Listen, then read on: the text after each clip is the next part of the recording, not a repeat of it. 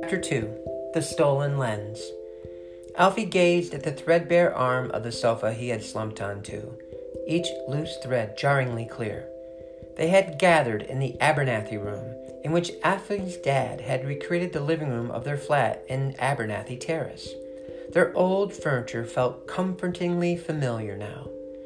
It hurt each time Alfie took a breath, but the shock of Ashford being torn from them was more painful than his bruised chest and wrist. Amy was sitting next to him, and his dad was holding an ice pack to her eye, which had already started to swell. "Are you okay, Dad?" Alfie asked, breaking the numb silence they had fallen into since the portal closed. "I'll live." His dad left the ice pack with Amy and limped painfully over to his armchair. "But what have I told you about leaving things on the stairs?" Alfie couldn't even muster a smile at his dad's weak attempt to lighten the mood. "Are you going to call the police?" asked Amy. "Well, that's what I'm trying to figure out. What would we tell them?" Alfie knew his dad was right. Caspian Bone, their strange solicitor, had worked some kind of magic over the whole village. No one remembered that a dragon had nearly destroyed the town before Christmas. Inspector Wainwright would think they were nuts if they told him that Ashford had been dragged through a magic portal in the oak tree. The old brass telephone in the hall began to ring. Alfie jumped to his feet, glad of an excuse to get out of the room, which seemed to be closing in around him. Crossing the silver shafts of moonlight cast down into the entrance hall through the landing windows, he picked up the receiver. A sweet voice spoke with a serious tone. "Alfie, it's Emily Fortune, Senior Administrator at Munnin & Bone. Our ravens have told us what has happened. Don't try to follow Ashford. Close the doors and keep out of the courtyard until the phone rings 3 times. Caspian Bone is sending a carriage for you." Emily's voice made Alfie feel calmer. Caspian might be odd, but Alfie was sure he would know just what to do in a situation like this. Thanking Emily, Alfie put the receiver and noticed his cat Galileo prowling the area where Ashford had been attacked. He was sniffling the ground, hackles raised as he emanated a low growl. "It's okay, boy." Alfie reached down to stroke him, but Galileo slipped out from under his fingers, crouching low to the ground as he darted outside, following a scent to the courtyard. "Leo, get back here!" Galileo was sniffling around the tree. Alfie called again, but the cat paid no attention to him. After pretending to close the large castle door several times, Alfie gave up and closed it completely. He guessed Galileo would be able to look after himself. "Caspian is sending a carriage," said Alfie as he rejoined his dad and Amy. "We've got to stay inside until the phone rings." "In case they come back?" asked Amy. "Do you think they will?" "I don't know. They wanted something from Ashford. I think they've taken him to get it for them." "Well, what if he refuses?" Alfie did not reply. He didn't want to think about the danger Ashford was in. 20 minutes later, the phone rang 3 times. "That's the signal. Come on." Alfie hooked his arm around his dad and helped him limp to the door. Amy's jaw actually dropped as she saw a polished black coach sitting in the courtyard. Alfie recognized it as the very one that had taken him and his dad to Munnin and Bones' office nearly a year ago, when they had first learnt he was to inherit Hexbridge Castle. 6 midnight black horses steamed in the moonlight as they stamped on the cobbles. Johann, the driver, nodded to them. The coach door clicked open. 2 short, stocky, bearded men in leather overalls and stout boots jumped out and grabbed a heavy black bag from the back of the coach. They dragged it towards the oak and then circled the tree, tapping it and scratching their beards while making tooting noises. Leaving the two men to examine the tree, Alfie climbed into the velvet darkness of the carriage, followed by his dad and Amy. He felt out of place in the elegant interior and wished he had changed out of his pajamas first. "You are hurt." They jumped as a voice sounded from the shadows. The oil lamps in the carriage dramatically flared to life to reveal Caspian Bone sitting opposite them. "Your injuries will be tended to at our offices." "Caspian!" cried Alfie, his chest hurting as he shouted out with relief to see the solicitor. "Someone took Ashford. They dragged him into that portal thing in the oak tree. We've got to get him back." "They shot him with an arrow," burst out Amy. "They were really tall and strong. We couldn't help them." "And I didn't know whether to call the police," said Alfie's dad.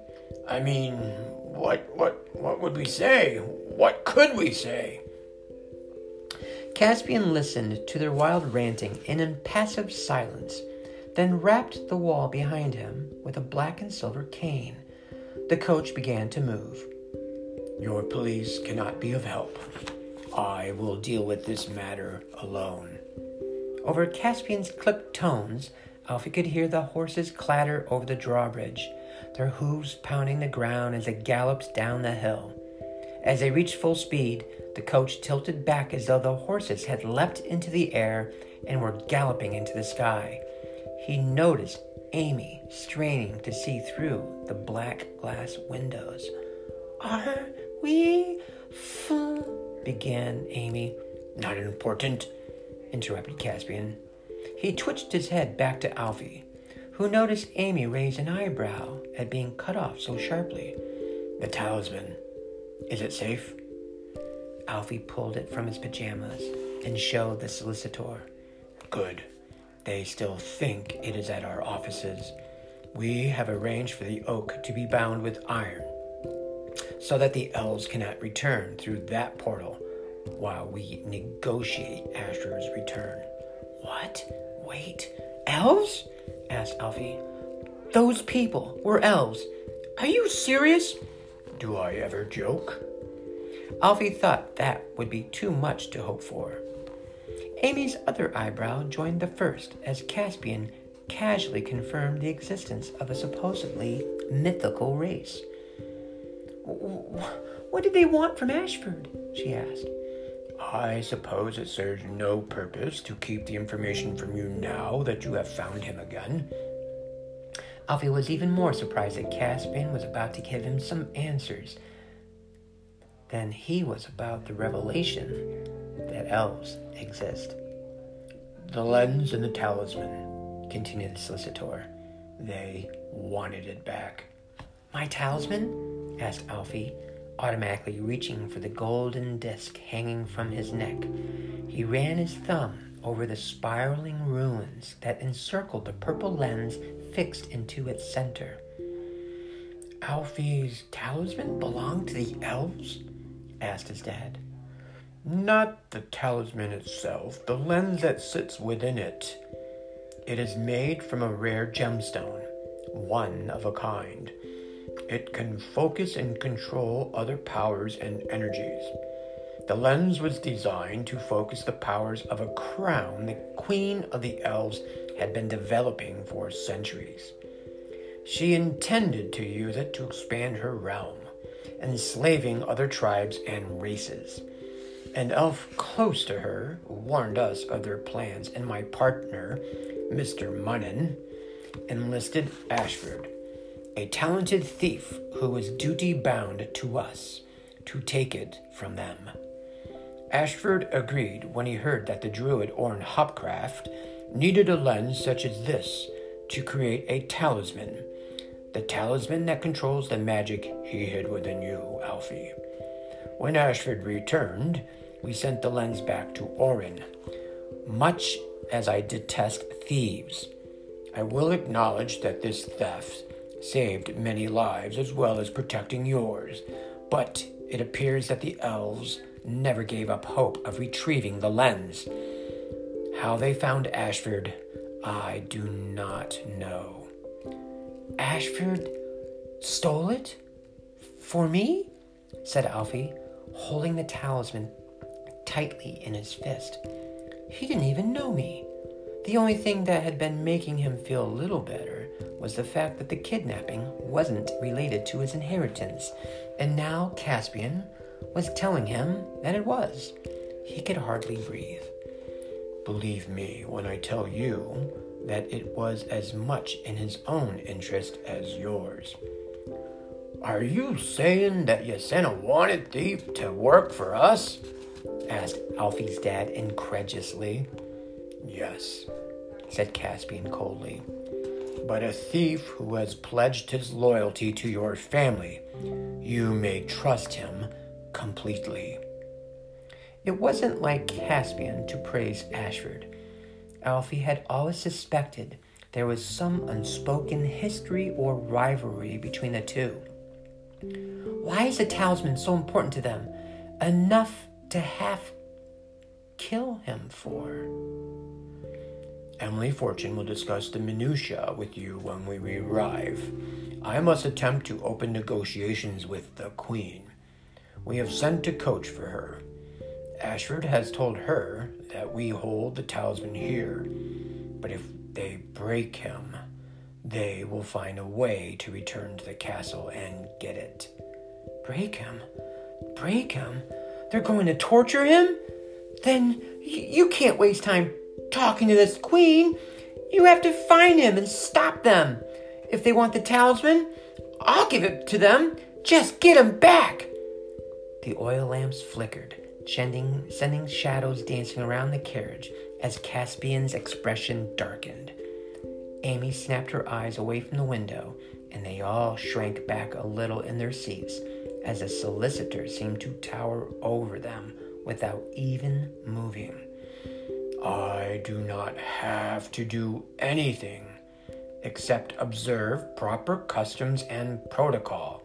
We do not charge into another people's land and jeopardize peace with brash demands. Do not presume that you have any say in this. Giving up the talisman would risk the lives of many for just one man.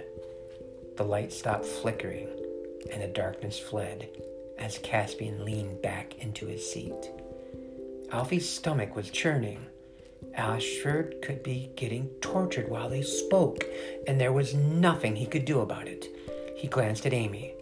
For the whole journey, she had remained as cool as if she were in an ordinary car, but by the way that she was sitting so stiffly, he knew she didn't like the way Caspian spoke to them at all. Alfie was used to the solicitor's coldness by now, but Amy, never letting anyone getting away with anything to trying to intimidate her, she looked Caspian up and down. "Who do you think you are?" she asked. Alfie exchanged a nervous glance with his dad. I beg your pardon? "You heard me. You might not have an ounce of compassion, but our friend has been hurt and kidnapped, and all you can do is talk down your big nose and bully Alfie into shutting up." Caspian glared, and the light started to flicker again. "Don't start that nonsense." Amy got to her feet and pointed at him. "You're not half as intimidating as you think you are. You're Alfie's solicitor. It's your job to help him and answer his question. So, stop being so obtuse."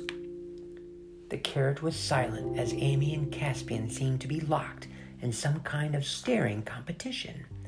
Alfie held his breath. Caspian broke the silence first. Obtuse? Yeah, it's a word. Look it up. I know what it means, said Caspian. Alfie wasn't sure, but he thought he might have seen the slightest trace of a smile flicker across Caspian's lips. He spoke again in a very slightly softer tone. I'm afraid I am not one to offer false hope and reassurance. The most you can do is hope that there is something other than the talisman that she is willing to accept in exchange. Alfie and his dad stared at Amy in a mixture of amazement and admiration. unable to believe that she had faced down the haughty solicitor. At that moment, the coach bounced and shuddered. The horses dropped from a gallop to a canter before slowing to a stop. Alfie wondered if he would ever be allowed to travel up top with Johann to see the journey. He did not think it was likely. Everything about Money and Bones' operations seemed extremely secretive. The doors popped open, and Alfie leapt out into the huge coach house, glad to be away from the silence that had descended on the carriage. Johann jumped down to tend to the horses as Caspian swept ahead, leading them through the door to the entrance hall. Alfie could tell that Amy was dying to stop and investigate the array of coaches as they hurried after Caspian. "Emily will join you shortly," said the solicitor as he strode across the grand reception to stand on the round base crest that served as a lift to the upper floors.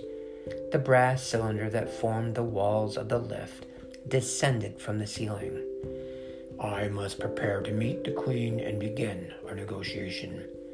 The cylinder clanked down around him. There was a hiss of steam and a whooshing noise that lasted nearly a minute before the cylinder retracted back into the ceiling, leaving them all alone in the entrance hall.